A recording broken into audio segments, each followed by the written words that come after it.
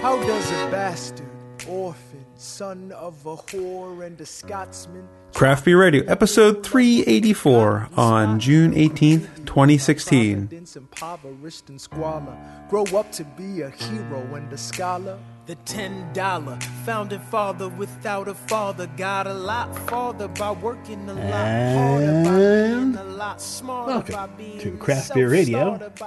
This is from the Hamilton soundtrack. It's real good. It's really good. We talked about a little bit of the pre-show. Definitely recommend Hamilton. Very, very good. If you're a Amazon Prime member, it's free on Prime Music. You can just go listen to the 2 CD set, no commercials. Recommend that. Stop shilling. Let's go to the beer. That wasn't going to make me any money. No, but still. I'm just saying it's an added bonus. And this is a beer show. We have in front of us 6 beers. These beers are all tonight. They have fruit integrated in some way. Every last one of them. We've been talking a little bit about this, about fruit being used in beers much better than it ever has been before. Mm-hmm. In our history, we've seen bad fruit, and we've seen now a lot of good uses of fruit. So hopefully we'll get a lot of good examples in this episode. Right. Let's start with the Terrapin here. All right, Terrapin Vapricot. So obviously, I think apricot is being used here. I haven't quite looked it up yet. Here's the information. 9.05% alcohol by volume. Oh. Okay, I thought Starting big. I thought this would be one of the lighter ones. I guess I should have done a little homework. 70 IBUs. They use apricot puree and unfiltered ginger juice as adjuncts. The malts that are used are two-row pale, honey malt, Caristan, and kiln amber. It's a new one on me. Hops. CTZ 80HA 529 Simcoe. CTZ, so that's your Columbus, Thomas 80HA 529, not sure what that is. Simcoe, Eldorado, Equinox, and they dry hop with Equinox, Eldorado, and Citra. Based on those, I expect this to be a little bit, tropical in that range with more, but sort of apricot-y in that area. Did you say ginger at all? Yes, is unfiltered ginger juice. Right. Yeah. Okay. And this is a collaboration with Cigar City. Wow. All right. Oh, okay. So the color of this is what would you call that? A golden orange, sort of? Brass. Brass, okay. Very hazy. Actually, mine's very clear. I think we should probably do a little blendy blend. All right. Blendy blend those two together, yeah. Just different beer in the glasses. Bottle stratification strikes us once again. I assume since yours was clear, you poured yours first, probably. Yeah, I did. Yeah. So now we're both equally hazy. I'm getting a lot of malt, which, at 9%, kind of what I would expect. Mm-hmm. The yeast from the haziness kind of toned down the beer. The one I was smelling before I blended it was a lot more brighter. There was the ginger was really bright, and then there was a lot of hop nose.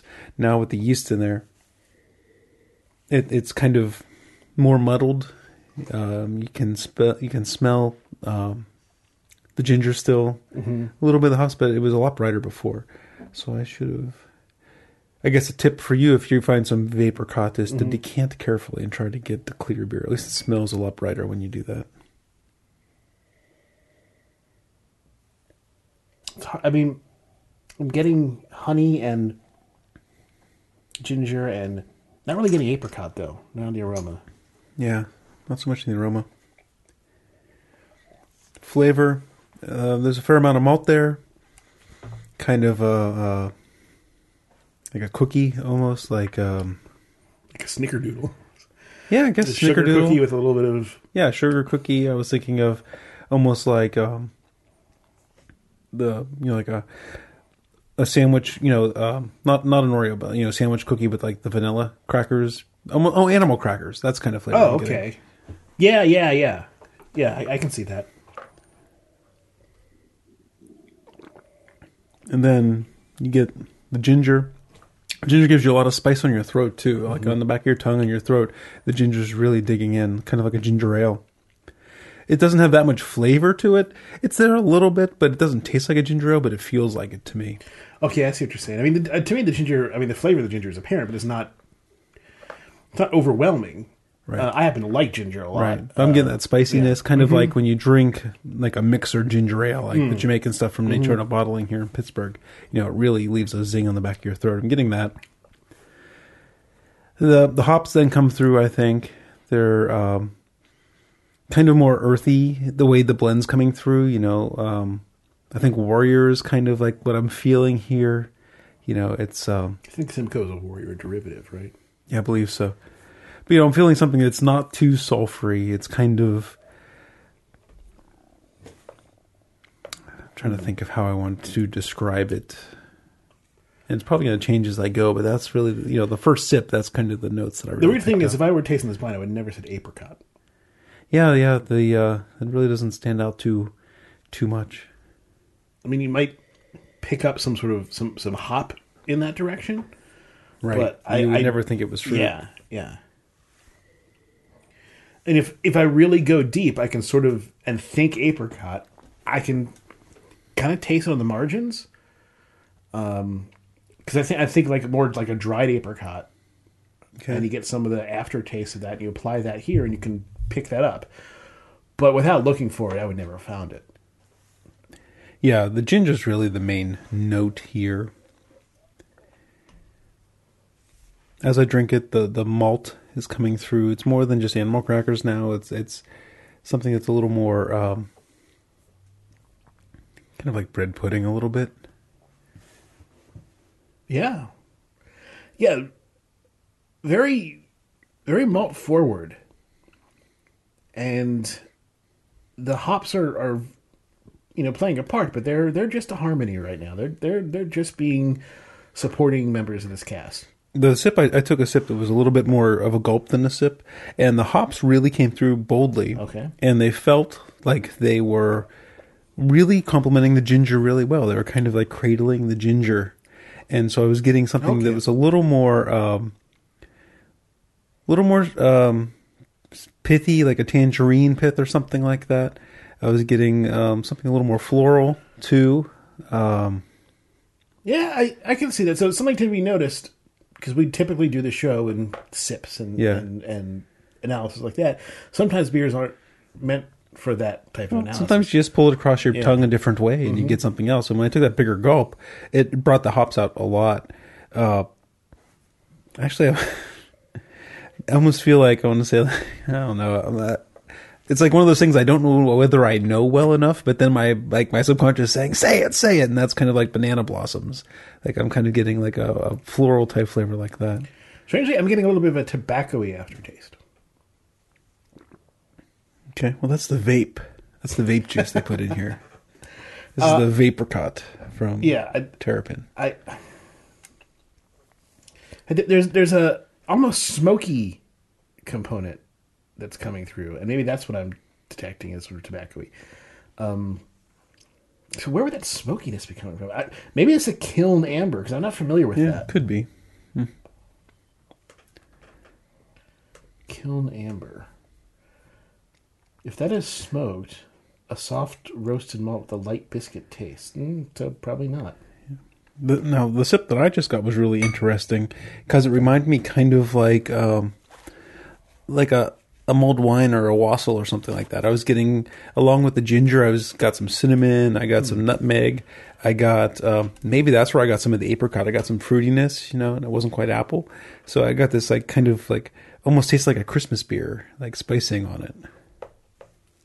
This is a kind of spice beer. If this were what spice beers tasted like, then I would be perfectly happy with having it all the time. Normally, they are just kind of overwhelming spice bombs, or at least the ones we are used to typically seeing. Yeah, that's what I'm tasting now. Is I'm tasting like, maybe my tongue's kind of short-circuited on the ginger, but I'm tasting all these derivative spices that, you know, kind of usually come along with ginger in Interesting holiday spicing. I can see that. It's exciting, if nothing else, your memory of other flavors, and that is bringing those out to the fold. Yeah, I think this is enjoyable. Good drinker. Really good drinker. Mm-hmm.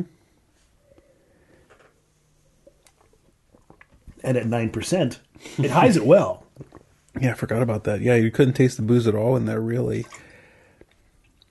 It would have been neat if the apricot was a little less elusive, you know, more apparent. But then again, I might have, if it tasted like, fake apricot, then I'd be saying there's too much apricot in here. So let's go with the other apricot. All right. And it also may be related in some sense. That was the apricot. This is El Kabong from Duclaw Brewing in Maryland. 6% alcohol by volume, so we dropped it considerably. 40 IBU. They call it, apricot chili ale. They use Galena and Mosaic hops. Awesome. Grains, pale crystal, carafoam, and rye. They also use torrefied wheat. And apricot and some sort of chili. Ancho chili. Arbol and anchos. Dried. Like I say, they would definitely be dried because arbol and anchos are... Like an ancho is a dry poblano. And an arbo is something else. But be warned, it's like a guitar upside your head. That's what they say. Okay, so this is a more reddish color. Mm-hmm. And it's more clear. I can see my finger through it.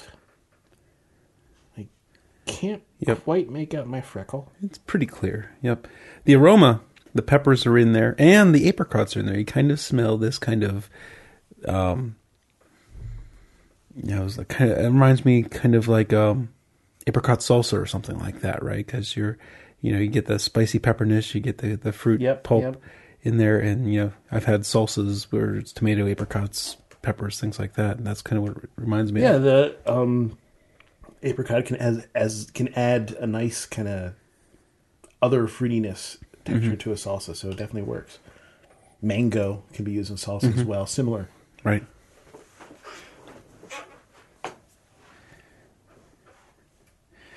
Yeah, definitely smell the chili too. It's sort of it's kind of around it. It's sort of surrounding the smell as this kind of chili prickliness. Kind of has a powdery smell, like not so much like chili powder, but like if you ever have like truffles dusted in chili, it kind of has that smell type thing, where it's kind of the powdery, chili on top of that. Yeah, I'm not sure if the chocolate note's going to play into the flavor or not, but for some reason it took me to these like chili dusted truffles for some reason in the aroma. That first taste made me smile. No, it does have kind of cocoa flavor to it. It's pretty unique in terms of, it's giving you apricot. Doesn't taste like apricot juice. Doesn't taste like apricot concentrate. But there's apricot in there, balanced with the malt. It's not like, what's that apricot beer? Magic Nat number 9. And the chili is there. This is, I had this beer on draft a couple weeks ago at Double Wide. It was not nearly this good. It was not peppery. Mm-hmm. Like you could taste the pepper, but it wasn't spicy at all. Right. This has a nice spice to it. The apricots were kind of This is a lot better than the draft I had at Double Wide. Interesting. Yeah, this is very bright with its apricot flavor without it totally dominating. There's a nice malt backbone there. The spice is apparent. It's not habanero sculpin, but this is not a very tinily spiced beer. If you don't like spicy things at all, you probably won't like this. This one, the spice, tingles your throat for a minute after you drink it. Not necessarily hot, but there's a tingle back there. Some people would call it hot. Mm-hmm. So, like you and I are a little bit more desensitized to it, but definitely there were people who would call this very, very hot. Like I said, not habanero sculpin hot, but hot. But I like I said, it brought a smile to my face. I'd never tasted anything like that before. Not quite like this. The malts are kind of cocoa cherry, right? It reminds me a lot of like a winter solstice type malt from Anderson Valley, that kind of blend. And going in with the apricots and the peppers, it's a really good malt combination. Yeah. Well, remember the malt bill is very interesting. Pale crystal carafoam, so those are all stuff you kind of expect. Rye malts, so they're using some rye in there. It probably adds a little bit of a hook to, I think that probably adds a little kind of a buckwheat kind of thing that the apricot can latch onto. And then torrefied wheat as well. Probably adds to the body of the beer. This is so much better than the draft. This is good. I'm enjoying this a lot. This is the El Cabong from Duclaw. Well, what do you know? Yeah. That's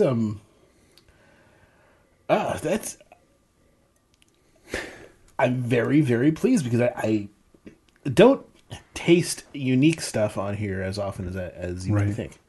And think of, years and years ago. Yeah. Chili apricot beer, we'd be like, oh God. Oh no. Oh God, what kind of a train wreck is this going to be? What are we getting ourselves into? Yeah, it's funny. We have 6 fruit beers in the show, and that was not a thought that crossed my mind. Is what are we getting ourselves into? Not at all. Where 6 years ago.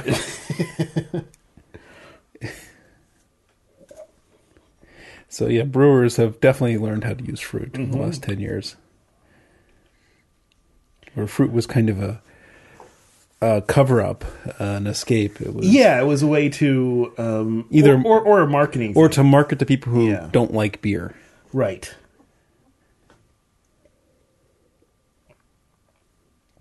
Speaking of beer things, Mitch Steele is leaving Stone to start a brewery. Yes. That'll be interesting. I That mean, is he wrote the book on IPAs, literally. Waka, waka, waka. Yes, I couldn't pass that one up. Okay. Continue.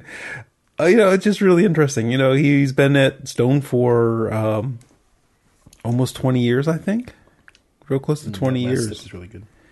And he definitely has... People move on. Right? I know, he definitely has his DNA in the brewery, but, this is his opportunity to run, start his own brewery. He has his DNA in the brewery, literally.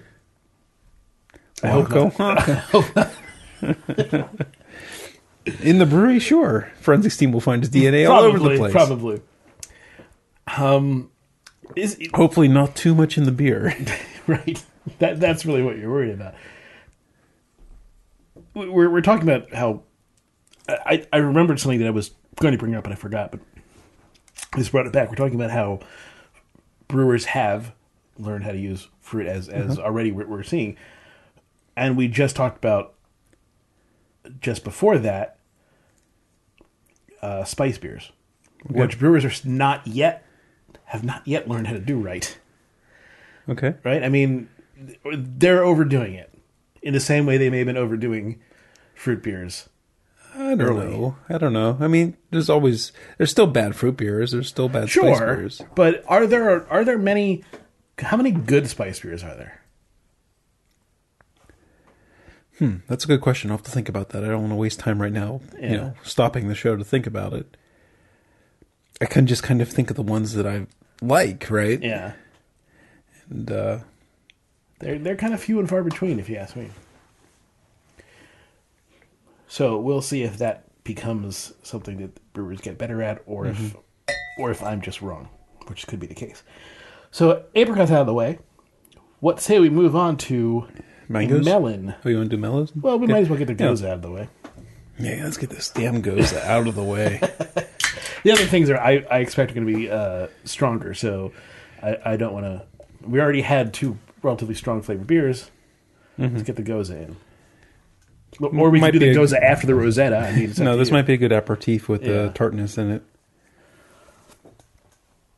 So this is from Anderson Valley, Briny Melon Goza, a 4.2% alcohol volume. I'd love to see that.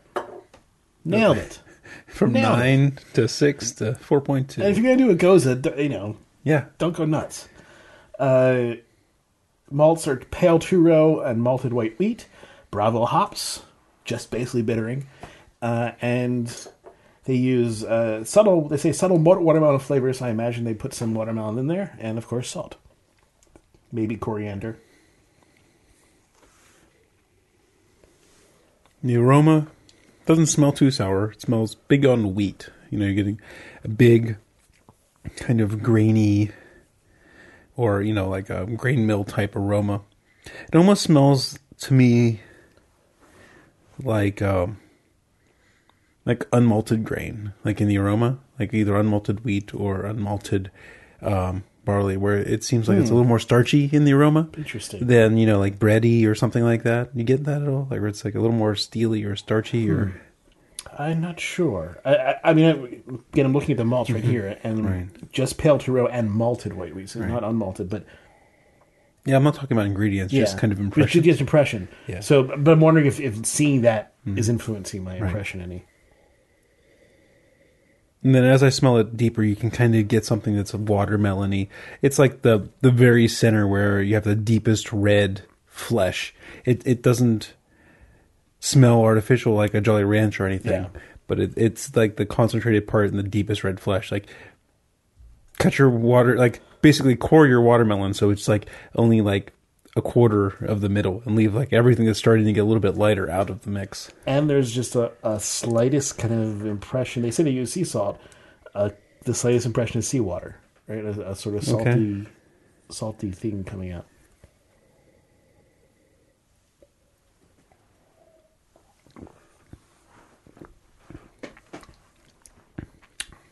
Nice thing. Yeah.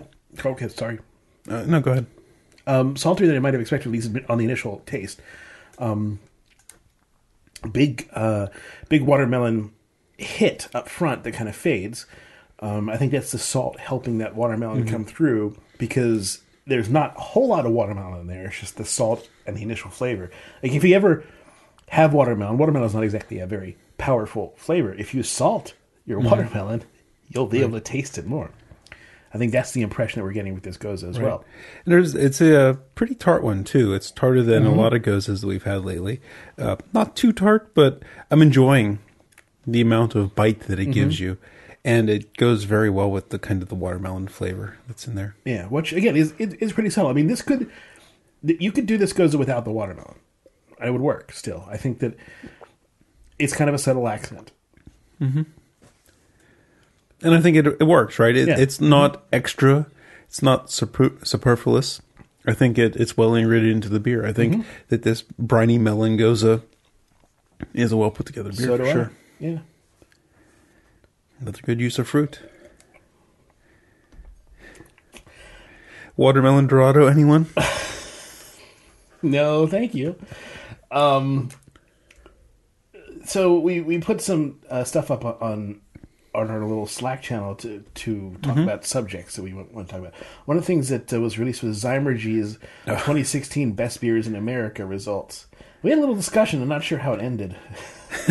I wasn't quite sure what I understood what you're... Right. I was kind of twisting it around a little bit. Yeah. So your first comment was about... So let's talk about the list first of all. So homebrewers voted on their favorite. Homebrewers are people get Zymergy magazine, right? Which are members of the Homebrewers Association. For the most part. If you're an AHA member, you get Zymergy. Right, but you can also, I suppose, you can subscribe to it by being an AHA member. Okay, that's it. Yeah. All right.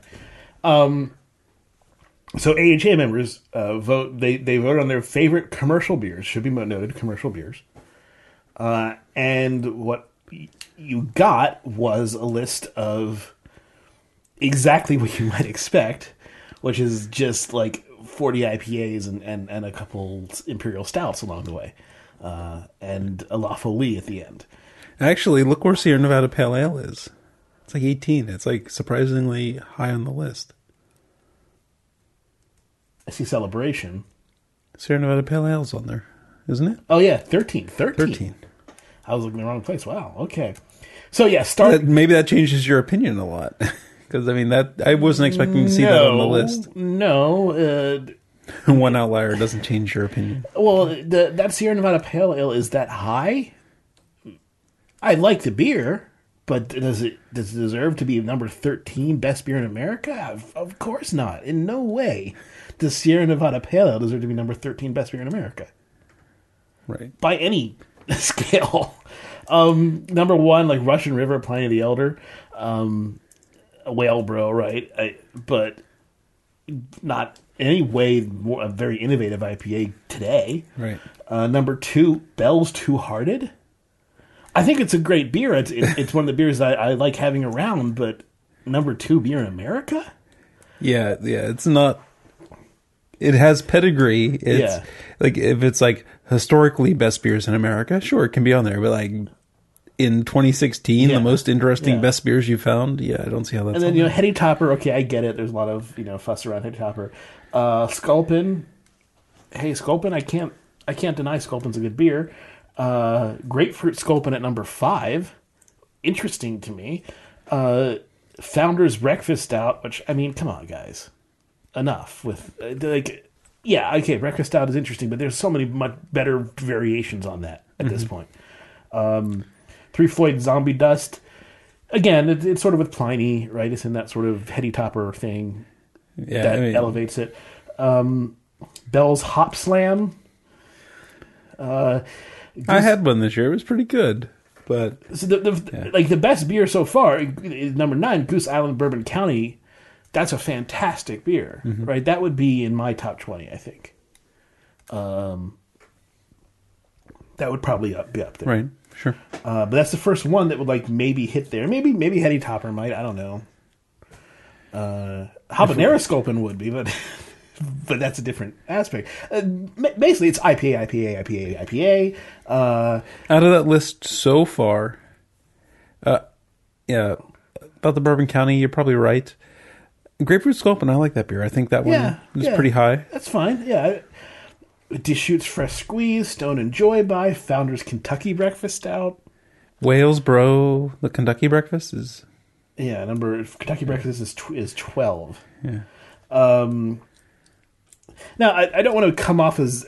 I guess I am in some sense coming off as, look at me, hoity-toity beer guy. But I just think there's so much more out there than just IPAs and the various whale stouts you can find. We're drinking a Goza. How come there's not a Goza on the list? There's not a wheat beer on the list. There's no lagers on the list. Not one. I think part of it, is it's cumulative votes from a nationwide audience. So the beers have to be either cult or nationally available. And that's what the beers are. They're either cult or they're nationally available. So there's no small market beers that aren't cult on there. And the first really interesting one is probably number 19. Boulevard Tank 7 Farmhouse. Okay, yeah. So there you get a Saison kind of thrown in the mix. A kind of malty Saison with a lot of extra stuff going on there, but still something different. Edmund Fitzgerald made the list down towards the bottom. Yeah, right? Edmund Fitzgerald did, which I can see. But again, it might. Edmund Fitzgerald would probably be my top 50. Yeah, it also has. I mean, this list looks like it's a bunch of old guys voting on beers they remember. Yeah, That too, right? Yeah. There's not a lot of. There's really not much in the way of new stuff on here, as evidenced by Pliny the Elder being number 1. It's a little disheartening. You mentioned your first comment was about kind of a rebut about me and trend chasing or something like that. Right? I still think modern craft beer / non-sellout, I put sellout in quotes because I don't like the term, non-sellout breweries aren't trend chasers when everything on there is an IPA. It's kind of a... Right. I mean, my reply to that was, if you look at this list, and it kind of goes back to where it's a bunch of old people voting for beers they know, these are mostly trendsetters. Your reply was right on point. Yeah, I had no recourse to that reply. And that was, these are trendsetters, not trend chasers, except for maybe one or two exceptions. Yeah. The trend chasers are the ones trying to cash in on the market that these beers created. Right. Mostly. That's true. But a lot of these are trendsetters in various degree of IPA. Well, sure. IPAs always, for the 10 years we've been doing this show, IPA has been the most popular style. That's true. And when we get beers from a place, there's always an IPA there. And so we always get tons of IPAs that we have to parcel out. Right. No, IPA is it's the superstar of craft beer. It's the poster boy. Yeah, it's the spicy tuna roll. So you say, so I said, yeah, you're absolutely right. What I said, sure, but what I meant is you're absolutely right. These are all trendsetters for the most part. Where's the Goza? Where's the lager? Annie lager. What about a wheat beer? And you said, I didn't understand your response. That's true. I was just like being inflammatory. They're not on there because they suck. Okay. Yeah. So it's interesting. I mean, when these lists come out, Lists are made They're to made be to- discussion. yes, yeah. People are supposed to disagree with lists. Right.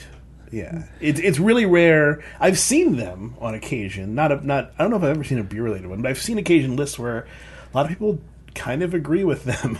There's. Right. It doesn't happen often, but there are lists where people do like, oh yeah, there's sort of a cultural relevance to the list. There is very few people where I would want to read like beer writers, like if the beer what's his name, Jeff, the guy that on Twitter, the Beer Geek, right? I mean, he's been to like 2,500 breweries Okay. all over the country, all over the world. I want to see his list of 50 best beers. Mm-hmm. I don't want a list of some Thrillist guy writing a list of 50 best beers. Right. And I don't want a crowdsourced voting popularity contest list of 50 best beers. I want someone who has put in the miles and has put it and tasted the beers to give me his list. Right, because what's going to happen is you're going to disagree with some of them, and you're going to totally agree with some of them. Right. I mean, there's going to be some that you're like, oh, I didn't like that, and he did, and there's going to be some that are like, yeah, we both agree, this is a great beer. Like if I were putting a list of if you don't have the experience to make a list, like so many of these lists are regionally biased. And sure, not everyone has an unlimited budget to go travel and make sure that they're nationally balanced on their list. But you can tell when you read so many lists, like where the author lives. I mean, if I was just doing like trendsetters, I would put like Westbrook Goza on there. I would put I would put Gumblehead on there. Right? I would put things that that made their mark in very interesting ways, not just 40 IPAs. They're all variously slightly different. Yeah, it would be like, so you mentioned Westbrook Goza because I think you meant to say like he was patient zero of Goza type thing, and it's pretty close. I don't know. I'd want to do the research a little bit more, but yeah, I mean that's the one that got popular. Right? I don't know. There could be some question about that, but yeah, but no. What I'm saying is, it gave me the idea of is I'd like to check out like an article or about patient zero of certain styles. What, did you break yours? Yes, I did. You blow. Oh, that's from the pre-show. Greg has a glowy bracelet and it just popped, and now he's looks like the Predator, bleeding. Cool. Do you need a pause? No, I'm fine. Okay. But I think that'd be cool to like kind of do the forensics to find out like what was the first tropical IPA. Like the guys that spawned new substyles or revived. Like we know that we know that Hoegaarden brought back wit beer, right? Yes, yeah. That's an easy one. Now, which beer brought back Goza? Right? Was it Westbrook? Was it somebody else? And then the question is, who was the first and who was the one that brought it back? Right. Because the first necessarily isn't the person who brought it back into public consciousness. Marconi didn't actually invent radio, but he's the one who gets credited for it. Right. And is there a distinction? On some level, there really isn't. Right? I mean, there is on a very historical minutia level, but then... Right. If 6 people were drinking Goza at a brew pub in, somewhere. Yeah. I was trying to think of a general name for some place really small, but I couldn't think of one that wasn't offensive. So I'm not going to say one. It'd be interesting to know that, fornication. there you go. How's that compared to the first one that actually broke the style, right? Like, whoa, this is Goza, and then everyone started making Goza because of that person, and whether they were the first or not. I mean, there's definitely been a trend away from Berliner Weiss to Goza, because I think Goza is the salt and other stuff gives more oomph to it, right? People were doing sours, they were doing Berliner Weisses, and then Gozas came along. It's like, oh. It's an easier. Yeah. It's a better. Whether it's easy or not, I don't know, but it's the same type of souring. Well, it's a better sell, right? Yeah, and it has a much more punchier flavor because of the salt. I like them both. I don't. I like them both, too. I don't want one to go away because of the other. No, but I think that there's a trend towards Goza and away for the so-called easy sours. I wouldn't necessarily they're easy to make just because they're not super simple, but it's easier than like a Foder sour, like a Fooder sour. It just gave me a really good idea. We need to go to a local beer fest or something and screw the beers. I want to go talk to the people. Okay. I want to ask some questions like, Goza or Berliner Weiss? You know, like these little just give them really quick like decision, the A/B type things, and kind of like compile like what the group consensus is of things. The hive mind. Interesting. I would like to see if Berliner is like definitely like on the way out and why. Yeah.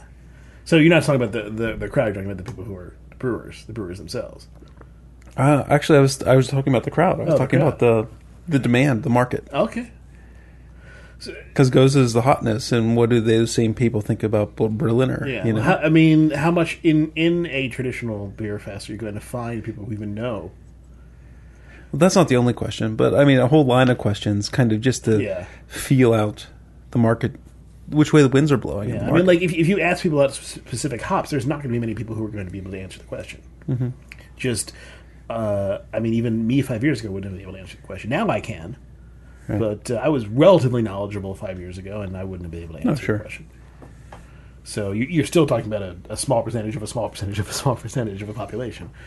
No, I agree. But I mean, I think we could come up with questions. I like this idea because I kind of want to survey. All right. Well, when's the next beer fest? I don't know. We'll have to figure that one out. All right. And then, I'd be happy with just walking with a clipboard and telling down the notes. So that was the Anderson Valley Briny Goza.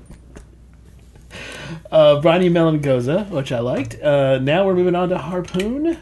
Harpoon Brewery is Camp Wanamango. Camp Wanamango. Mango. Pale Ale, 5% alcohol by volume, 22 IBUs.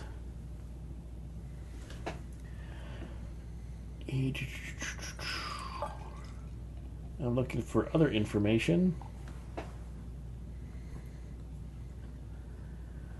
And I just don't see much of it.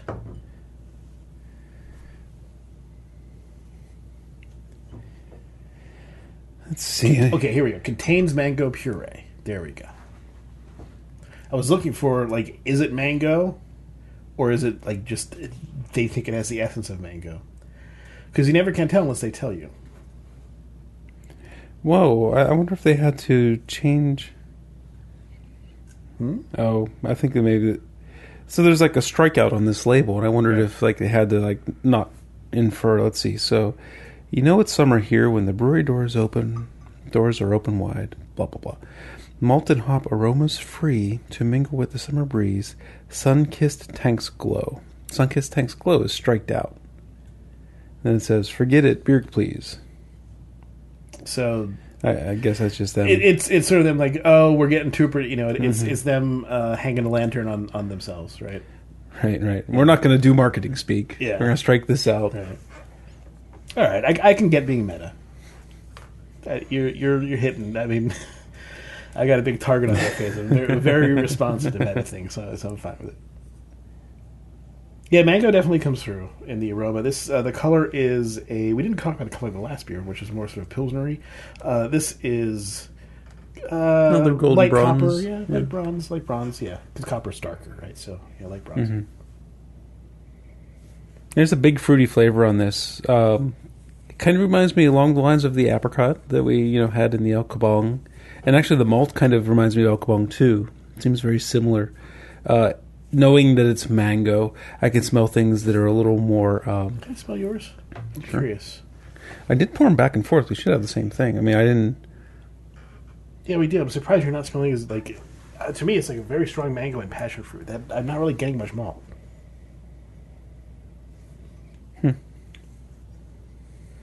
Different noses.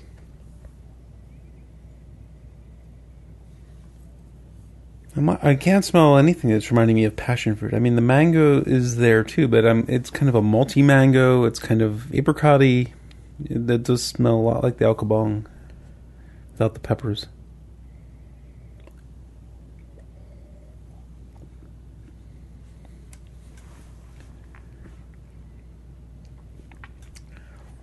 You can taste the mango. It's pretty wheat-like in the flavor. It's kind of Yeah, there's not much else going on to me besides really the mango. dry. Yeah. Like, it dries out my mouth. Compared to the rest of the stuff, there's just kind of a mango and a kind of light toasted white bread maltiness in the background, and that's kind of all you're getting.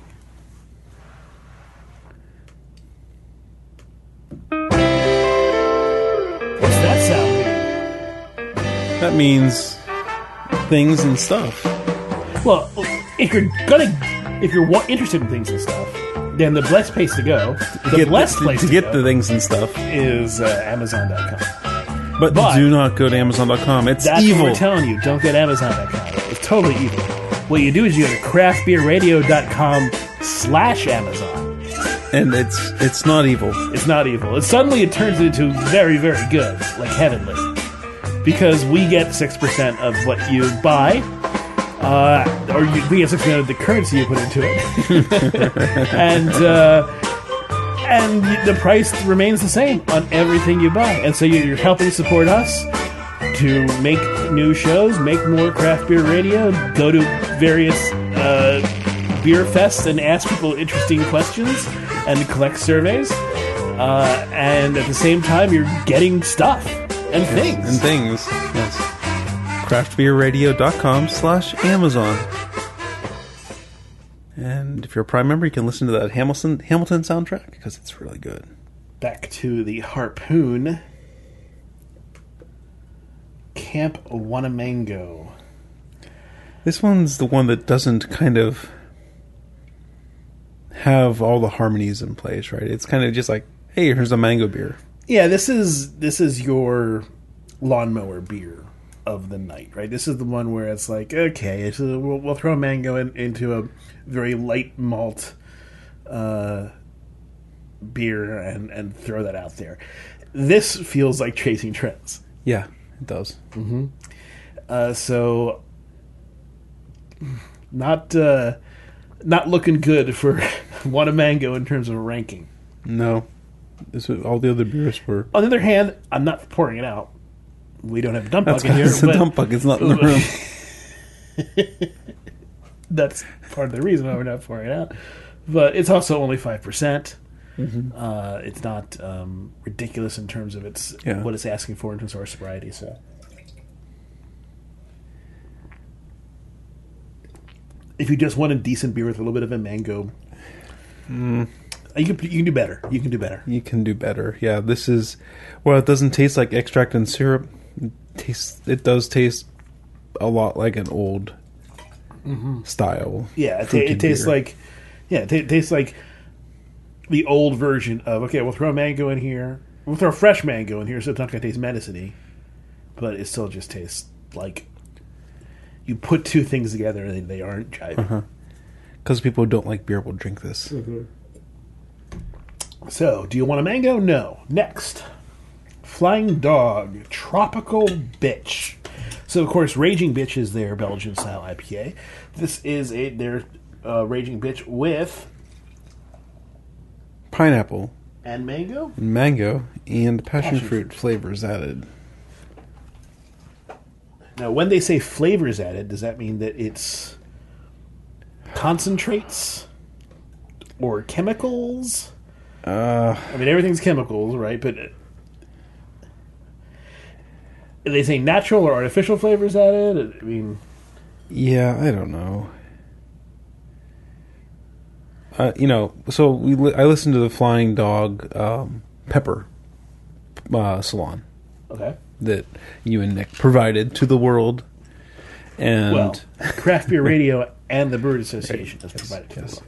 But I was just a spectator. I get that. I learned what it was like to be a listener, and only a listener. Well, you also put together the files, so you had a little bit of a say in it. Yeah. Flying Dog, like, they do large batches. They like consistency. So purees and things like that are generally what they use. I don't. They didn't talk specifically about Tropical Bitch, but from what I did hear Matt and those guys talk about, I'm guessing that's kind of their modus operandi for the brewery, and this is probably a puree of pineapple, mango, passion fruit. Specialty malts, pale, or sorry, the malts that are used, they say it's just specialty malts, pale malt and caramel malt, hops, Warrior, Galaxy, yay, Galaxy, and Amarillo, Belgian yeast, 55 IBUs, 8% alcohol by volume.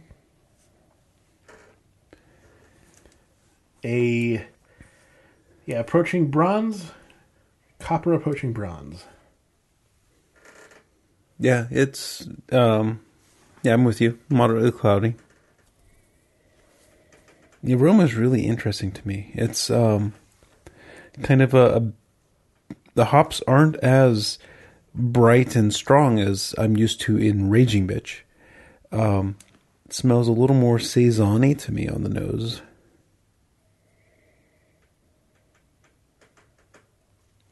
I haven't tasted this yet, but I'm interested in what's on their website, because in their food pairing, they have what I assume is a sex metaphor. Well, of course. Give this beer a whirl with a spicy Mexican, and you'll never go back to a mango margarita again. That's a food pairing.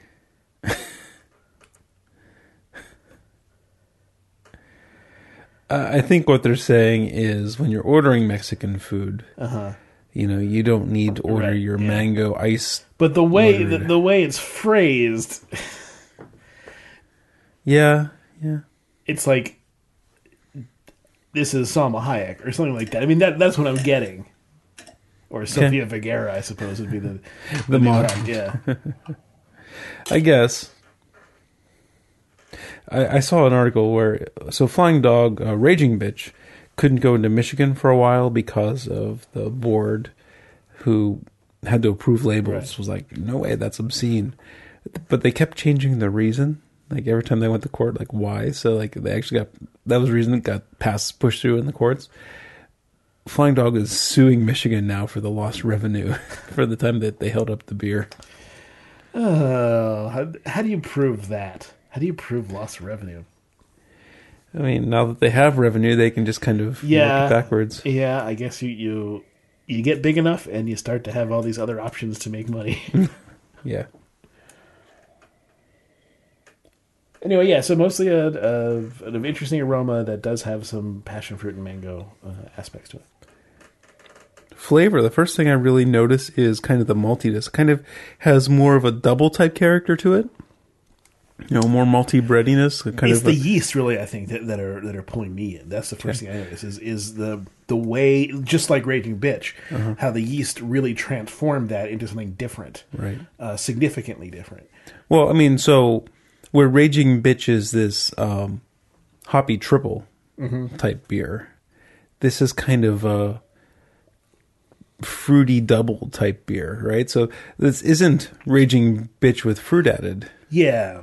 This is a different Belgian, but it's not a double because it doesn't have it's more of a strong. Because it doesn't have those deep malty characters. See, I'm getting some of those malty characters. I mean, really? Yeah, I am. All right.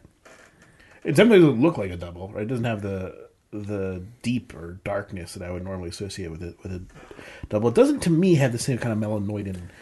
I mean, I'm kind of thinking something that's kind of like. Trying to think of which one. Westmalle double or something like that, Yeah, I think that's the one I'm thinking of. One thing we haven't mentioned yet is fruit. And there's a reason we haven't mentioned fruit, because it's not super apparent. It's there, but it's not super fruity like some of these other beers.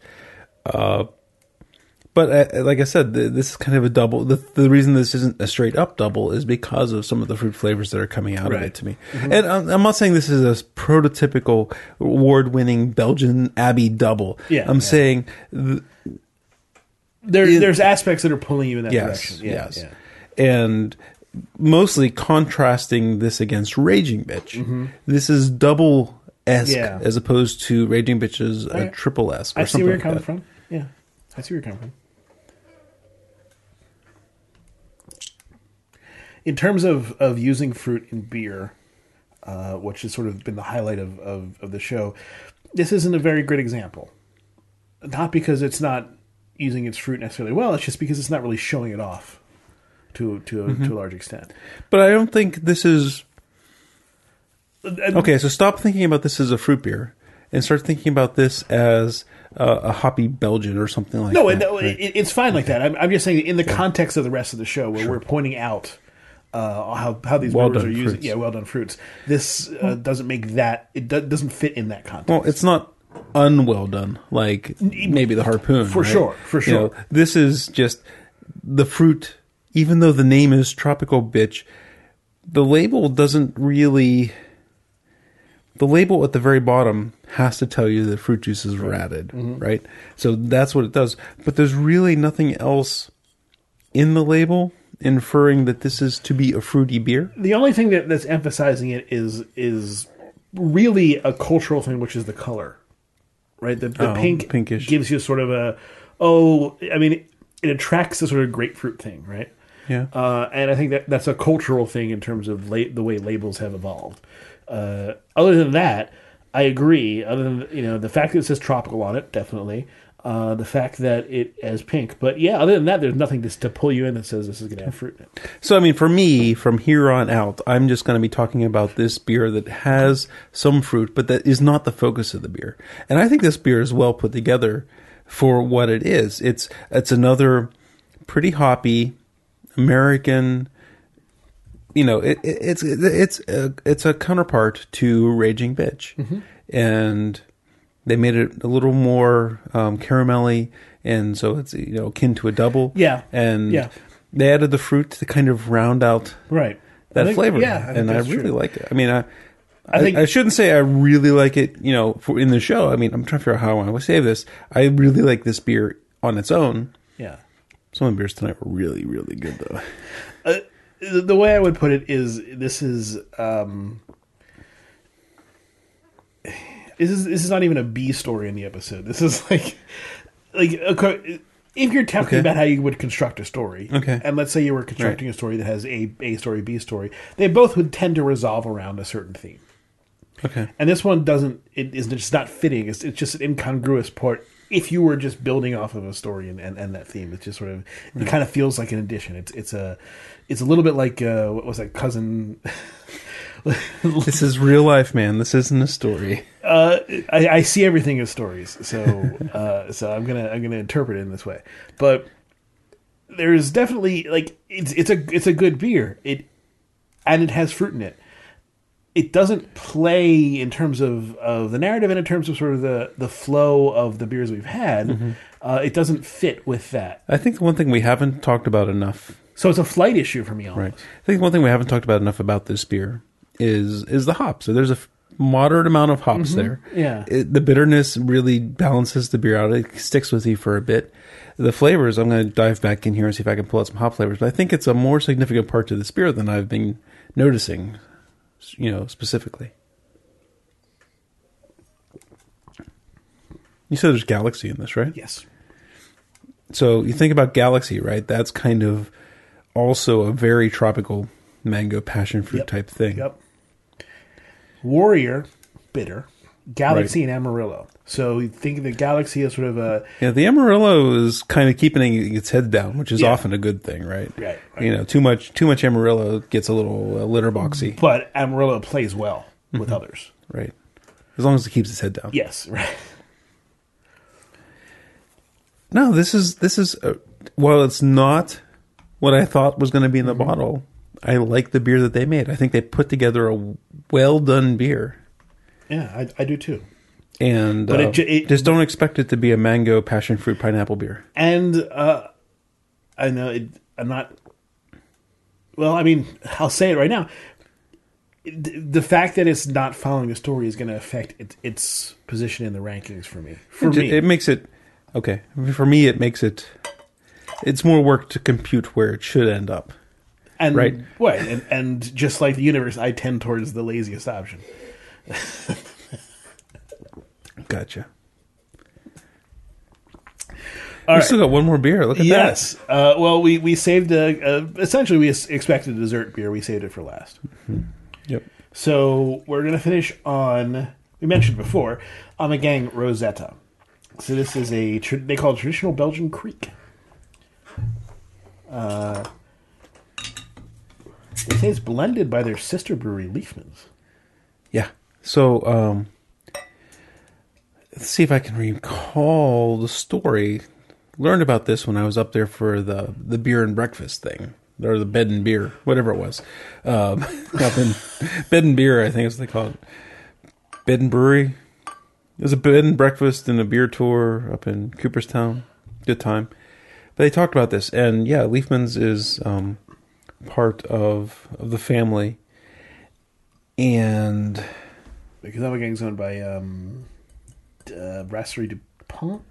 No. it's No, shit. I shouldn't. no, you threw me off. I'm not gonna be able to remember. It's Duvel Market. Duvel. It starts with D. Yeah. Brewed and bottled by Leafman's. Okay, so yeah, I was trying to remember what Ommegang had their hands on in this, but yeah, this kind of. So the whole family does a bunch of stuff like this, right?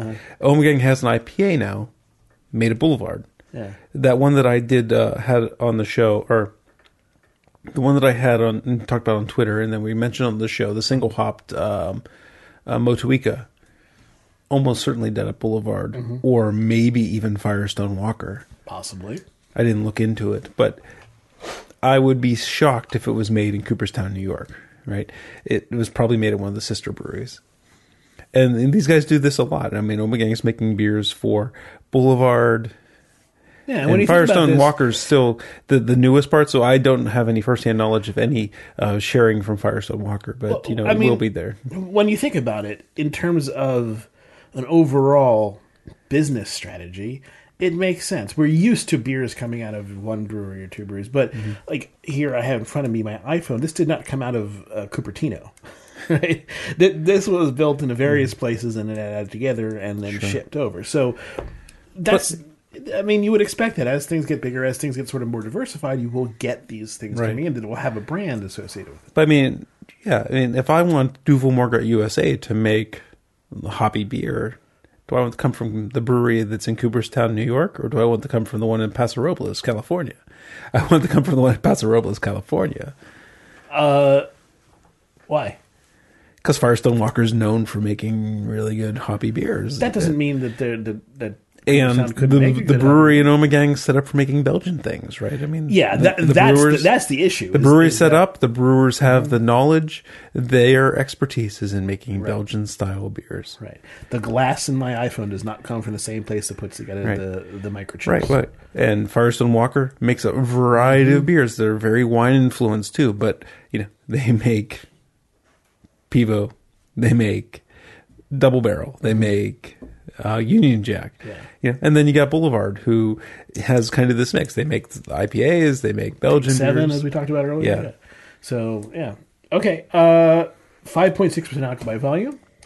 And we got Leafman's, I guess, right? Yeah. you got...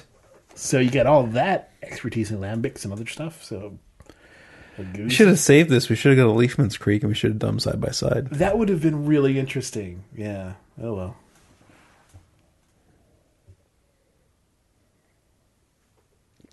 Definitely. Okay, so the color is a very, very, very dark red, bordering on brown, super dark brown, and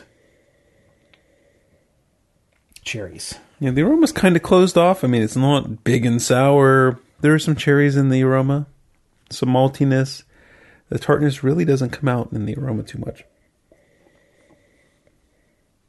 Mostly the malt, kind of a bread, cocoa. Mm-hmm.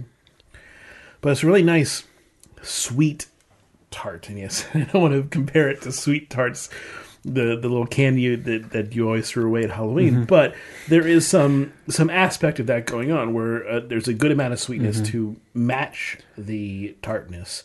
Yeah, this is different than your straight up creek. I mean, I think if we got a Leafman's Creek, it would be drier. Yeah.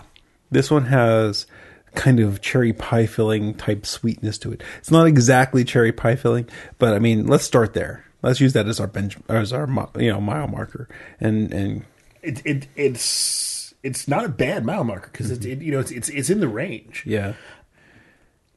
Okay, so with that, add a little bit of chocolate to that. Add a little bit of a little bit of some extra maltiness too, and slightly different character than the chocolate. Need to add a lot of acidity. Mm-hmm. How about we throw some orange zest in there? Yes, for sure. Maybe lemon zest. It would work the same way. Mm-hmm. And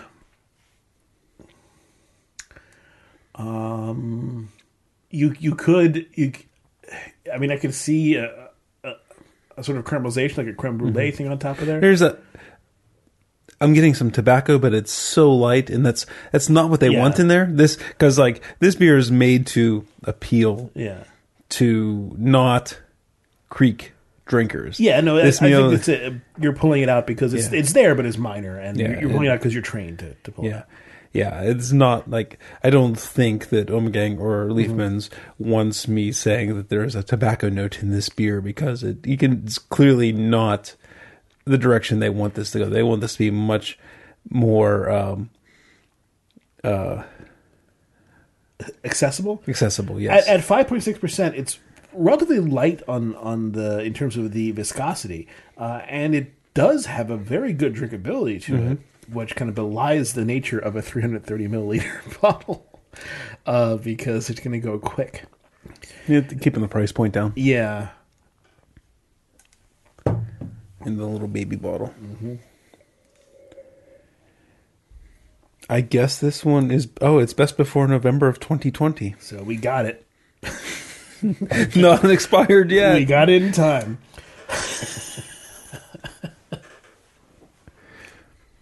It's only 4 years away, but because that's the first time I've seen 2020 on a label, it seems like the future. Yeah. Like the deep future.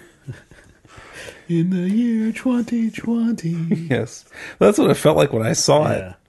Because it's the first time. But, from here on out, it'll seem just like it's 4 years away. Yes, after the first 4 years of the Trump presidency. You want to get on to the ranking? That felt gross. Okay. All right, so we drank a lot of fruit tonight. We did. Happy Father's Day, everybody, by the way. Yes, enjoy your Father's Day. Have a great one. Have a great one. Sire some more children while you're at it. Jeez, it's really getting very sexual on the subject today. Guess you add fruit to it and it just goes. All the passions are inflamed. I mean, for me, it's an easy last place. That's the Camp Wana mango from Harpoon. While it didn't taste like medicine syrup, it did taste like, they kind of just shot that one out. They just like, let's do a mango beer. What do you got? Okay, they brown noted it. You would. I'm just saying they just put it out there like here. Yeah, yeah, for sure. Yeah. And then the other 5 beers were stout beers. They were really competitive. I am going to put. This is tough. I think I'll put the Rosetta in 5th place. I like this beer. It has a good tartness to it, good chocolate cherry type note to it. It is a little on the sweet side for me. Right, yeah. They're aiming for accessibility, and to its detriment, it loses some of the complexability. We still have some La Folie in the fridge from last week, and that one didn't shy away from complexity for sellability, and it feels like the Rosetta did a little bit. Now, this is not saying Rosetta's a shitty cough syrupy type beer. It's a good beer. It's just not a super complex Belgian Creek. Yeah, I think that's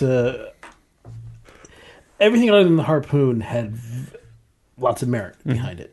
We talk about this often. How the rankings are gimmick. Sometimes there are clear losers, like in this case, the Harpoon, and then there are various degrees of winners. And Ommegang is up there, but it's just the other things had more interesting stuff to us today. I'm going to put the Vapricot in 4th place. This one was a good beer. It was interesting. So is it Vapricot or Vaporcot? Vaporcot, probably. But I mean, it's the apricot, yes. right? It's the tomato. Well, there's no vapping. No one says tomato. That's the thing. No one says tomato. And no one vaps. No one vaps. So, well, I'm sure in the future somebody might vap. In the post show, I'll talk about what I think vapping is. I imagine it has to do with you just replace a letter in the front.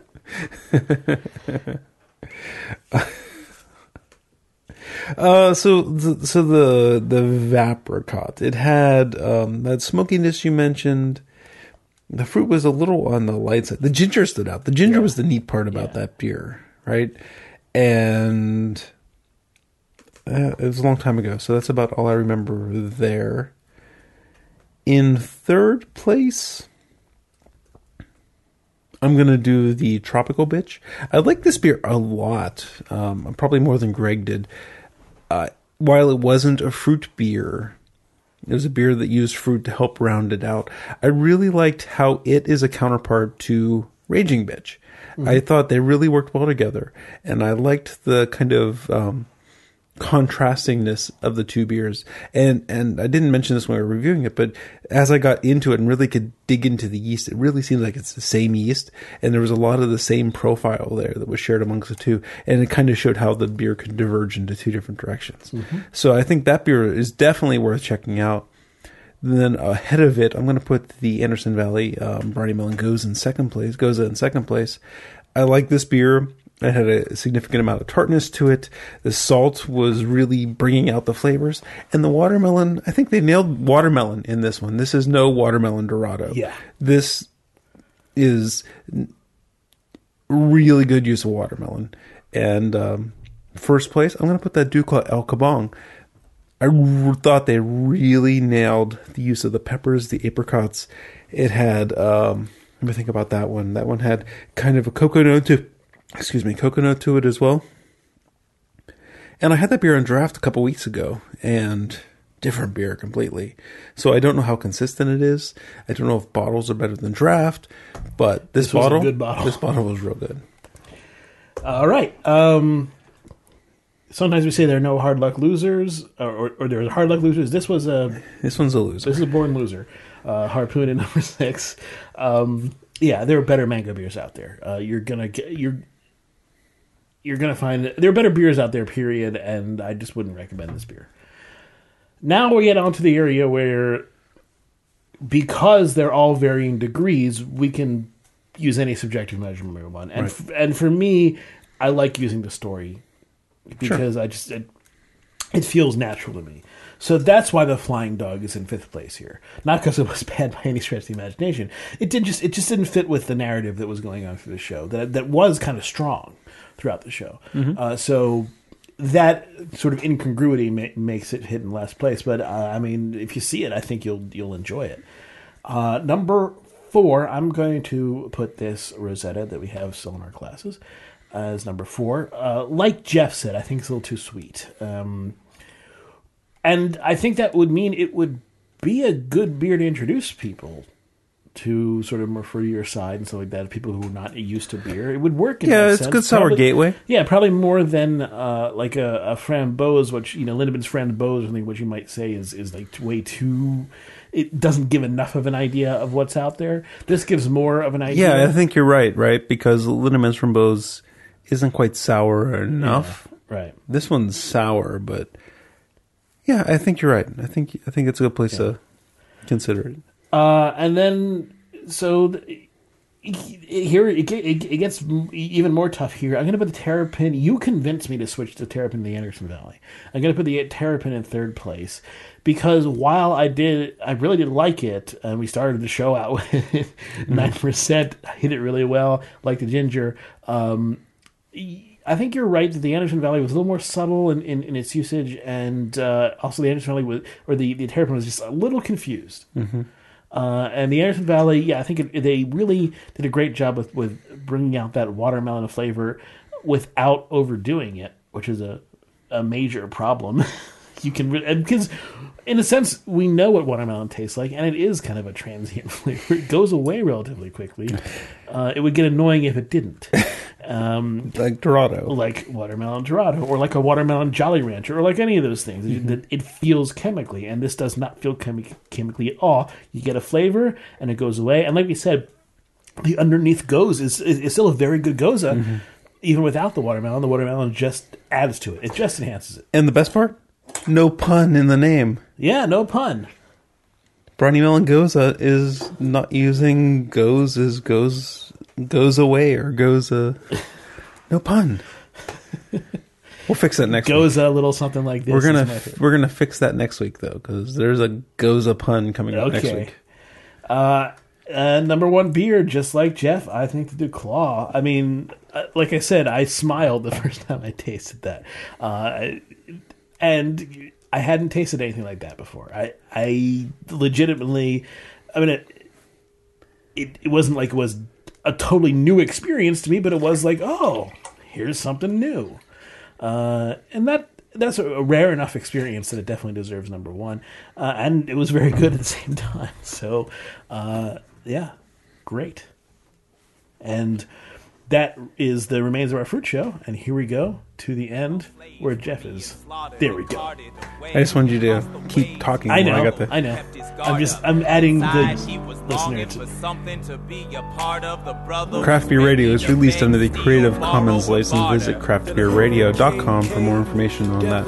If you want to contact us, Twitter's the best way, at Craft Beer Radio, at Jeff Bear, at CBR Greg. Sorry. It's okay.